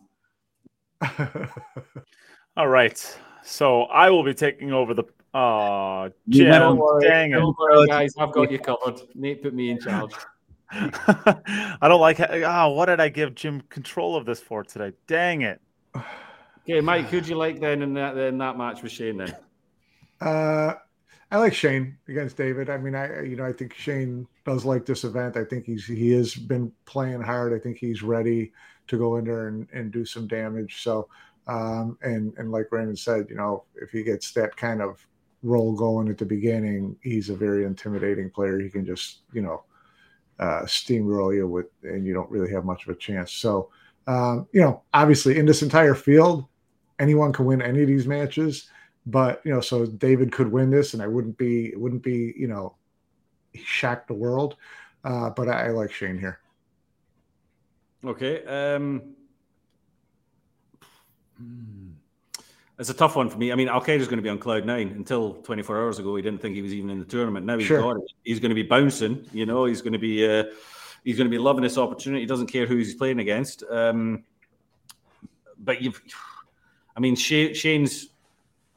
Shane's coin flip at worst against anybody in that arena, So I got to give it a Shane. And I would really love to see Shane against Jason in the next round. Yeah, that's always. So for that reason alone, I'm going to go with Shane. I feel like that, like you said, could go either way, but Shane's slight favorite for me, and I'd like to see that matchup against Jason. I think that'd be fireworks in the next round. Yeah. Okay, so I'm talking about Jason. Jason against Cole. What a matchup that is as well. That's just great match. That's monster. That is a monster match. That's monster. Nate, we don't really care about your opinion, but you're more than willing to give it. He's gone. All right, Raymond, we'll start with you then. This whole bottom half of the whole bottom half of the draw is basically just very brutal. It could have been apex brutal if Federer was in, but this match is kind of rough. Ko's a world champion, world 9-ball champion. Jason hasn't done that. You can't discount him. He's just a beautiful player. I just finished watching, the match they played from the International Open on AccuStats YouTube, and Jason won that with seemingly pretty handily. So it kind of just depends on how Jason is feeling and how he handles and shows up. But I'll just go with Jason for this match as my pick. But I think it's very, I think the coin flip we can go whichever way. But maybe Jason. Okay, I forgot to tell the public. Hearts for Jason, thumbs up for Co. Who do you think is going to win it? Hearts for Jason, thumbs up for Co. Right, Mike. I like Co. I think Co's. It took him a year or so after COVID, but I think he's really starting to play really well again. Just won a tournament recently. I like the way he's playing. I think he's a solid player. And you got to be honest, the Matchroom stage hasn't been Jason's finest place aside from Mosconi Cup. So just, on those really flimsy, because they're both such great players. So you really got to find something to split hairs if you're going to pick one over the other. So on those flimsy technicalities, I'll pick Co. Okay, it was a landslide of hearts, by the way, on the chat there. So Jason on this one. Nate, what do you reckon? Co, for everything that Mike just said. I think. Oh Jesus, boy! I feel all of a sudden I feel like I made a huge mistake. The credibility of your opinion just went drastically downhill. Mike. What the hell was I thinking? And those are just unsubscribed from Billiards Dice. Oh, come on. We need to start being nicer to Nate. Well, I hope Kelly didn't see that. Oh, sorry, Kelly. It was nothing personal. I need to update mine anyways. I just got my Darren one in the mail yesterday, so I got to get that hung up now. All right. I subscribed as well, so I'm expecting my first issue coming through the door at some stage. Attaboy. Keep those cards and letters coming. Everybody should be subscribed to Billiards Digest. No, I think Jason has come up short, especially in this tournament. This one specifically. For when was the last time you remember Jason making a run in this tournament? Now, that doesn't necessarily mean that Cole's going to do anything. And Jason obviously has the firepower to snap off one of these things whenever he wants to. And he did, have a runner-up finish at Super Billiards Expo. He said he made some changes. He feels better about his game. But I still just feel like Ko is hitting his stride right now and kind of getting back where he was before COVID. And I think that Ko is one of the favorites in this field. It's less about Jason and more about Ko from where I'm at. All right. I'm going with Jason. Just what did you expect? It's like against Shane. No, I mean, no. But one of the things that Nate just said there, this is an event that Jason can snap off. He's got the firepower to do that whenever he wants to, and I'm just going to assume that he does want to, and that he's going to come there and he's going to be fired up and he's going to play well. And Cole's not a good draw for him in the first round. Don't think he's got, it's not the guy you want. I agree. Cole is one of the top guys. I mean, this if this was the final of the tournament, you would not be surprised. No, great. It'd be so it's not the best draw that Jason could have got, but I think it's maybe something that will wake him up. We say he hasn't. You say that he hasn't really performed great in the Masters before. He knows going into this match he's going to have to perform well if he wants to win this one. So I'm expecting him to do exactly that. So I'm going to go with Jason. And it was a landslide of hearts, so the public think Jason as well. So you all know nothing. Right, let's go to the next one. Can I go back to Shane since my computer crashed and I had to restart? I want to give my opinion on the last one. David wins. All right, there you go. You gave your opinion. All right, excellent. Victor against Zheng. Now, a lot of people might not have heard about this Zheng kid, but at one stage he had the highest Fargo ever recorded. And then, obviously, through more matches, it started to stabilize a little bit. But this guy can play. So I'll be interested to hear what you guys say. Raymond? I haven't seen much of Zheng play, I don't think. But, Victor is just a phenom and tremendously talented. And one of the Polish guys I really look to kind of stand out from the batch.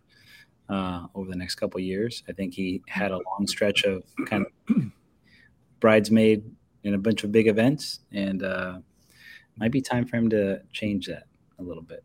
So I'll go with Victor, Team Poland, and hopefully I can get a schnitzel sponsor out of it. Hey, we'd all like a schnitzel sponsor.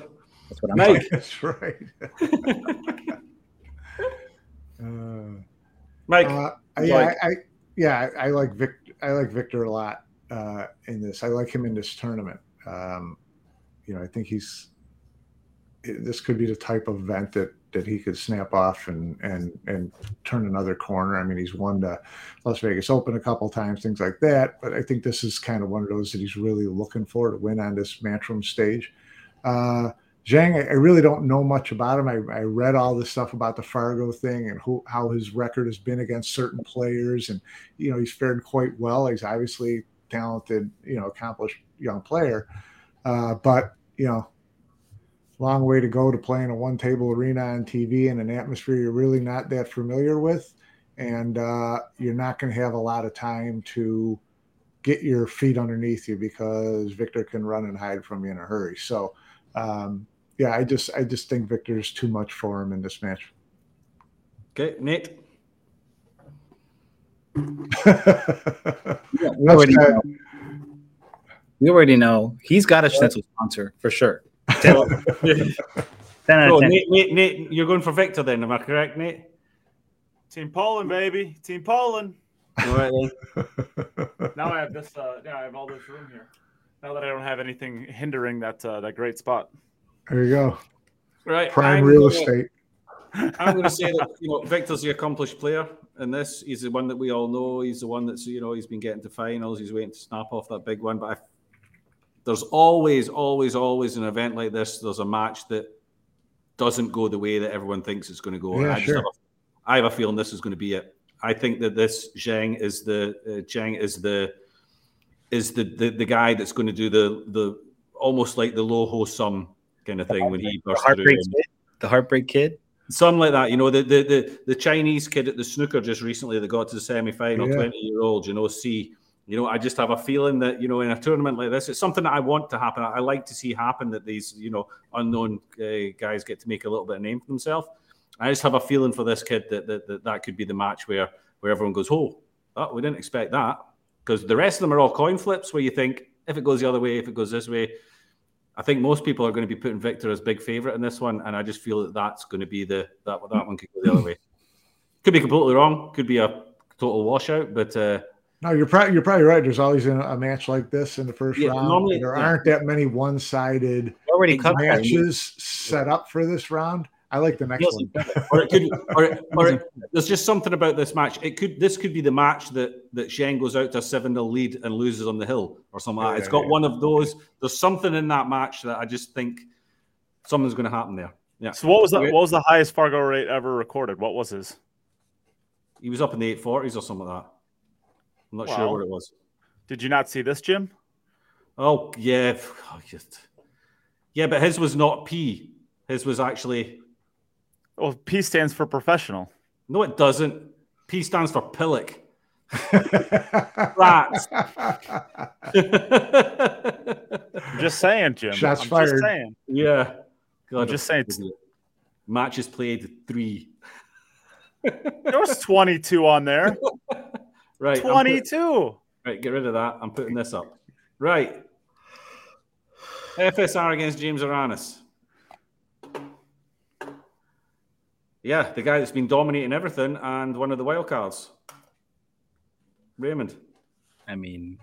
Yeah, is it even a conversation? until he doesn't, you just got to assume he's going to keep doing it. You know? Exactly. Yeah. I will say it is a bummer. I mean, this is one of the... you know, we could the big name was Dennis, right? That got kicked out of the U.S. for the overstaying his visa. I mean, that is like the one that everybody remembers. Can I just say hearts for FSR, thumbs up for. We forgot to do it in the last one. Hearts for FSR, thumbs up for Aranis. Hit it public. Go on, Nate. I mean, and Boosty, I think, was the same way, right? We kind of know that these players were kind of booted out for overstaying their visas.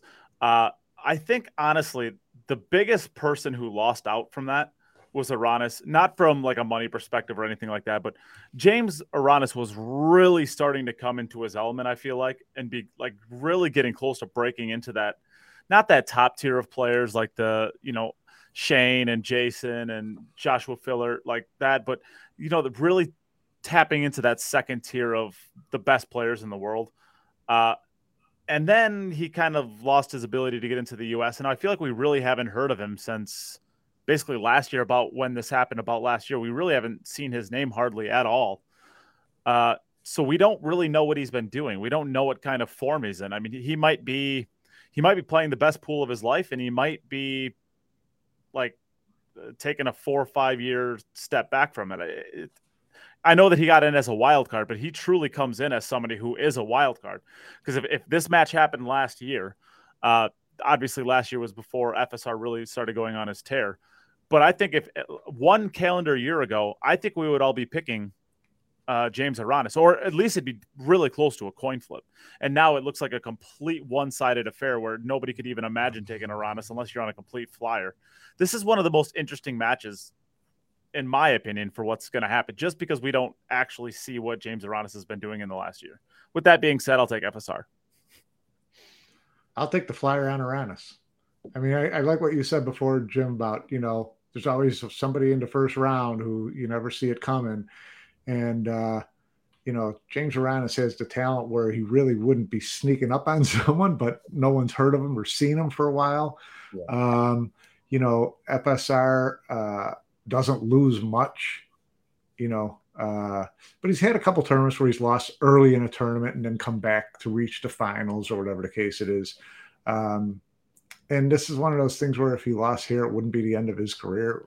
Not that he's going to take it lightly. I just think that this is a good opportunity for Aranis to do something special. He's certainly got the talent to do it.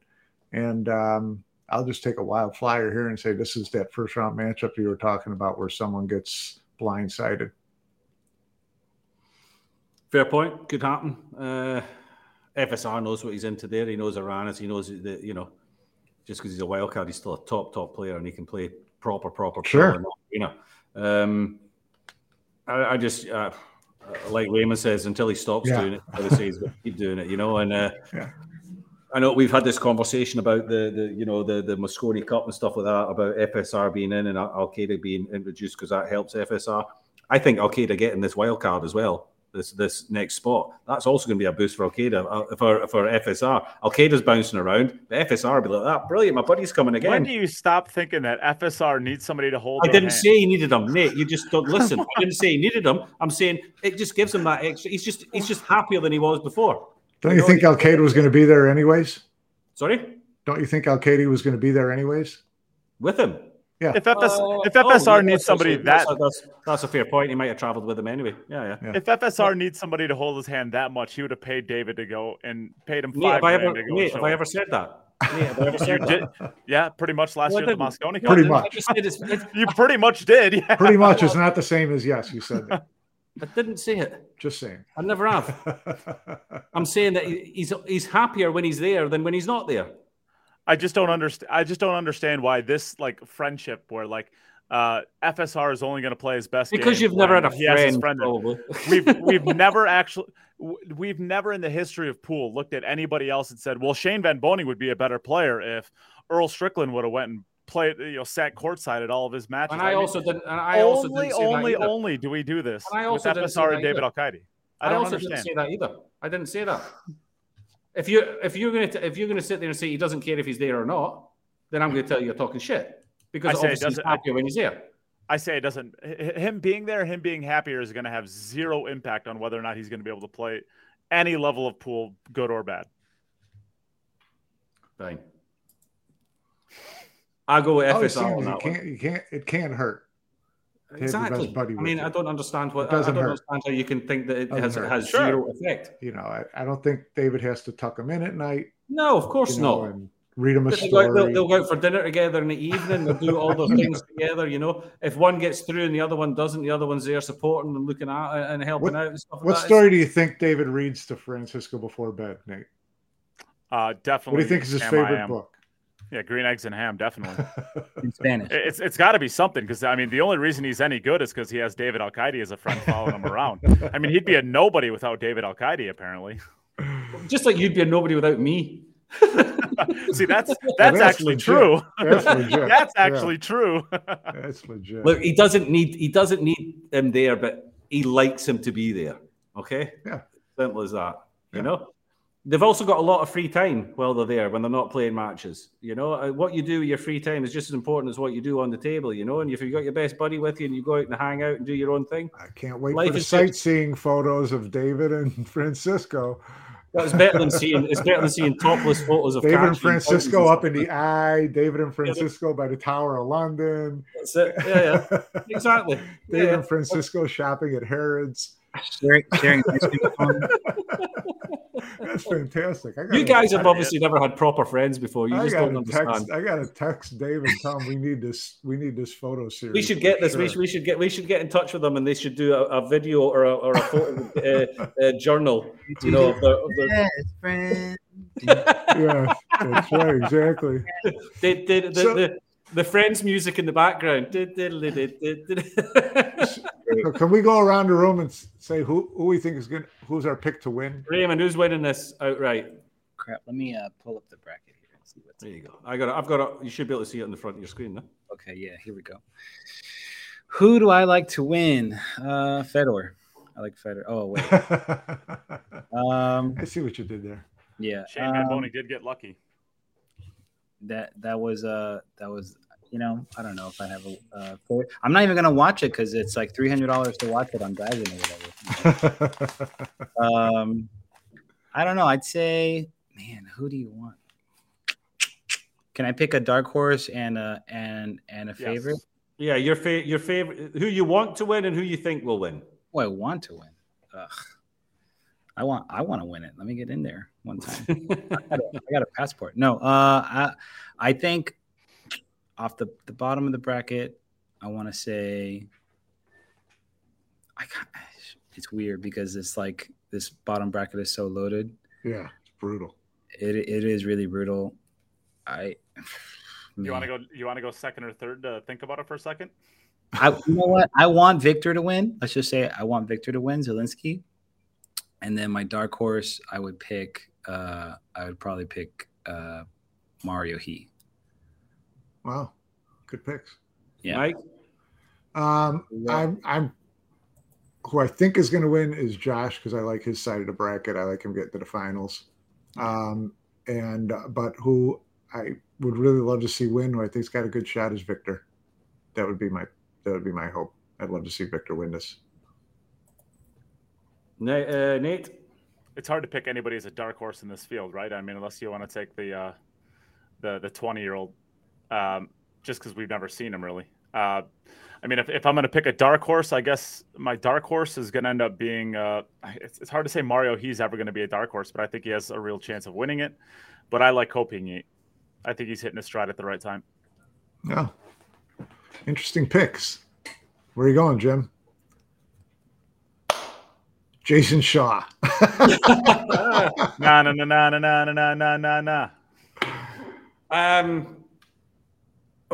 I think personally, I think who I think is going to win it. Yep. Pull it up again. I think that Mario He's going to win it. Wow. That's 3 out of 4 of us. Either and of us I'm, a dark but horse I'm going to. or But I got to go with my man Jay. If Jason shows up, Jason Shaw. But I think Mario Hay. I think it's his time. I think he's ready. It'll be fun. Yep. So we take a look at the odds and we can talk about how crazy they are, or do we even want to address this? Oh yeah, I think the odds would be a great one to press that one then, don't you, Nate? Oh yeah, wrong one. So we have a 16 field single elimination pool tournament, race to 9, with the best 16 in the world or best 14 and 2 wild cards, and there's a guy in there at 66 to 1. 3 wild cards now, I guess, right? Yeah. 3 wild cards. The runner up. It's not even the 66 to 1s that kill me. It's when you get guys like world champions like Coe, Niels, Albert. Coe and Niels for sure, because they're going off won this before. Yeah. They're going off at 20 plus to 1. I mean, you would not be peeling off 100 and putting it down on Coe.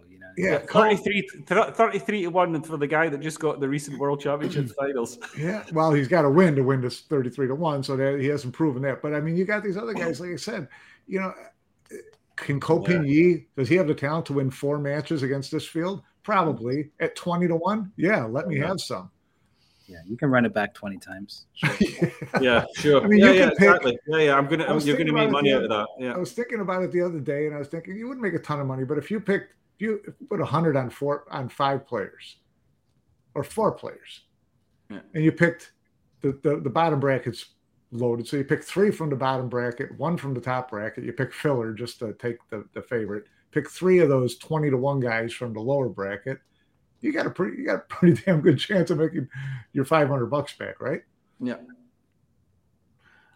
I mean, I think you should. I think if you just take 5 players from the top side, I mean, no matter what, whoever gets to the finals out of that top side, let's say they're worst case scenario, they're 45% to win the match. Seems like you're going to have one of the if you're picking 4 of the players in the top, it seems like you're going to have somebody in the finals 50% of the time, if not more. Well, you can guarantee yourself a semi-finalist at worst at 9 to 1 at worst. Yeah, right. If you take the bottom half from Jason down and you bet on all of them, Jason is the favorite in that bottom half, and he's 9 to 1. Yeah. So I like Mario. He had 14 to 1. You get a finalist. You're guaranteed a finalist at 9 to 1. Oh no, Shane's in there. You've got Shane as well. Shane in there. You're guaranteed a semi-finalist at 9 to 1 at worst. Yeah. That's stupid. But yeah, I mean, give me Coe and Mario and whatever, and I'll take a flyer on that. Yeah. So which of these players do you think is the most egregiously placed as far as odds? For me, Coe. It's got to be Coe, right? I mean, that seems to Coe at 20. Coe at 20. And even Alex Kazakis, I mean, a champion 2 years ago, it seems really, I mean, that just seems completely off kilter too. Eklund Kochi is the world champion 10 ball. I mean, of course, 10 ball. Right? That's at least fine. Fedor 6. Well, he's not in the field anymore. But Mario, he and Victor, I think at 14-1 is just crazy too. All of these seem. Do any of these seem right? Outside of like the people who are minus 5-1 or. Yeah. I mean, 9-2 in a field of 16 killers. That's not too far off. But everybody else is just fire away at it. Just if you got the money, fire. I mean, I wonder what kind of odds you would get on Cole getting to the semi-final. I mean, just odds on him getting to the semi-final is probably 4-1. Yeah. You double up on him and Jason. You go all the bottom half of the draw on getting to the semi-final. You can't lose money probably. Yeah. This is where you wish you had a copy of Gray's Sports Almanac. Yeah, because unless FSR snaps it off, when you're still not going to make much. So it's the question that I would love to ask is what do they use to create these odds? Because I mean, in their defense, there's not a lot of pool information, really solid statistical information that you're going to throw into a good computer form, algorithm, whatever it is that you're going to develop for it. That's really going to give you, something true. But I don't know where did they even come up with this? Who gave them the information that they were basing this off of? The only thing I can think is that pool is still in its infantile phase as far as the betting companies go. We saw it at the UK Open last year. There was a match that was up that was one of the female players against one of the top players, and they were basically even on that match. And everybody went in and piled money. Within 10 minutes, the bookies shut the match down and said they weren't taking any bets of anything more than £5 on that match because they noticed straight away that it was just getting piled on that match. I think they're still learning. I think these odds, what you see now, will have probably changed drastically now. I think if you were to go to the betting sites now and try and get 20-1 on Cole, I don't think you're going to get that anymore. These were the starting odds, and I think they will be adjusted based on the betting patterns. Yeah, sure, I was there. I'm pretty sure Cole is going to be a lot shorter than 20-1 now. So will they be doing match by match as well, odds? Well, if they are, there's a couple of beauties in there again. If you look at this, I mean, if they do a match by match, let's say Zheng against Zielinski, are you going to get 5-1 on Zheng in a 2-horse race to 9? I mean, who's not going to put $50 on it? Yeah, right. That's I wonder if they would adjust on the head-to-heads. I really don't know how they figure that either. But I mean that would put Niels as 5-1 against Joshua as well, or something like that, 4-1 against Joshua. I mean, that doesn't make any sense for a two-time champion, But yeah, I think they will be doing probably. I can't be sure, but I think there will be individual match odds. But these ones will. I can only assume these have been adjusted since. I mean, when it came out and it showed 16-1 for Federer, I know people in the UK that went straight on it. And they'll be upset now that he didn't make it because they went straight on it and they got their 16-1 and it changed quickly. So yeah, but we see. I think it's still very infantile. I don't think they quite know how they're supposed to. I don't think they're not pricing it correctly. They didn't do it at the UK Open either. But they'll learn when they lose money and they realize that pool is, even with anybody within the top, any of the players within the top 50 in the world. It's a coin flip most of the time. 9-ball race to 9 is a coin flip with anyone that's playing in the top 50, and they're going to realize this, and they can't have these big spreads of odds. I mean, the favorite's not going to win many tournaments in pool tournaments. So we'll see. Yeah, somebody will make a bit of money. Somebody got good odds. Yeah. All right, are we done with the Masters? Can I just say that for people who enjoy a bit of straight pool, go to Orange Forks Productions on the Facebook page and their YouTube. Orange Forks. Nick Vandenberg today and for the next 4 days is trying to break the straight pool record, the straight pool world record, which they have as 669 because he's playing all ball fouls, and Jason's 714 had slight graze on a ball so Jason's actually got 2 records apparently, the all ball fouls and the cue ball fouls record. They're playing all ball fouls. So he's trying to break his own record, which is in the low 300s. He's going for Niels Fine's Dutch record of 4:16. And if he gets up there, then things are going to get pretty exciting. And I think I'm going to go up there one of the next couple of days. He's doing it in Amsterdam, in Plan B, Amsterdam Billiards. Oh, good. And I'm probably going to go up there and have a watch and do some commentary and rack some balls for him at some stage. Yeah. So good luck. Is he using Sorry? Is he using a template rack? Nope, hand racking it, triangle. I think, yeah. Yeah, it's tough, and it's just a club table that's been reclothed, so nobody's been stretching on the pockets to get them out to 5.5 inch or cutting the it's just standard club table that they put a new cloth on. He's polished the balls. So there's the link. Chris Alexander just put the link up, so if anybody wants the link to where you can watch this, there it is. There's some prizes to win if you manage to guess what his high run is over the 5 days, and you win yourself a Go Customs full carbon cue. They're very good cues. Wow. It's what Nick plays with as well. And if you like a bit straight pull, watch it. He got to 213 today. He was actually playing well. He was constantly getting above the 100. He looked good. He looked really good. A couple of times cluster just didn't open quite right for him. Played a couple of nice skill shots. He got himself out of some handy situations. So he's a creative player. I like watching Nick play straight pull. So I'll be watching it. Tune in. The link's up there. Gotta get that template rack. I don't like it. Straight pull's not template. Well, then Jason didn't run 669. I will agree with it. I will agree with a template rack if it's purely to help the ball split. I can agree with it, but I don't like people using template racks where there's always one ball that's jammed in every single time.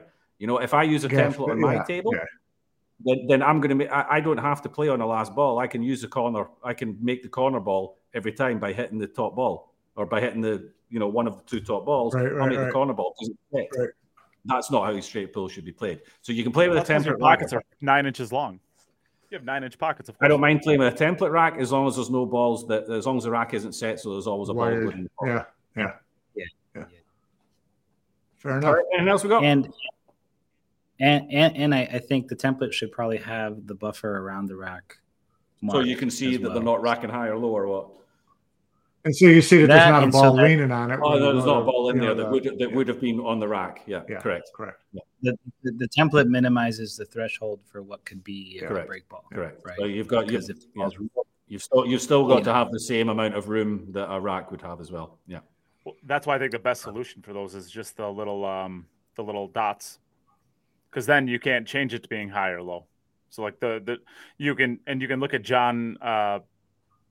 John's when he did his high run, he was moving the rack all over he wasn't, or what, maybe it was one rack or whatever it was.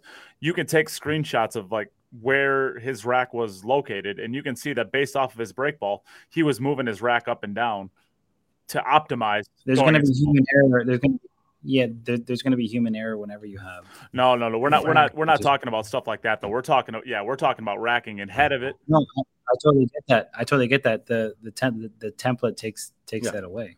Yeah. Well, that's Well, right? Just the outline.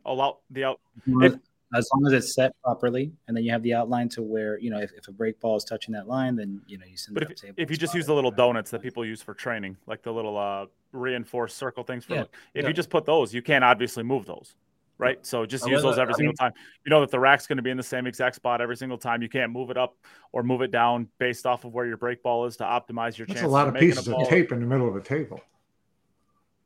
Yeah, but that's the template that Jason used. Yeah, it's similar to that. I mean, I don't actually care what they use as long as it's standardized and everybody uses it. Once a record's been set with a template, then there is a record with the template. If you want to have a record without the template, you end up with a whole lot of other things getting into it. So you could have a record without a template. You could have a record with these set of balls, that set of balls. What's the record on it? What's the high run straight pull record on a bar box? 50. I broke and ran a rack of 10 ball before on a bar table, so it's at least 10. Yeah, there you go. Wow. Right, and on that bombshell. Yeah, right. It's just, boy, now we got another hours. Now we got another hour's worth of things to talk about. No, it's been 2 hours. That's enough. Yep. Yeah, guys. A lot of fun, guys. Thank you. Enjoyed that. Thanks everybody for watching. Thank you for all your hearts and your thumbs up and everything like that. And hope you enjoyed the show. And I'm sure we'll be back to discuss. Shall we come back and discuss the first round matches when they're done and see if we were even close? Only if I did well. Great. I'm okay. All right, guys. I'm going to hit the end button. See you all later.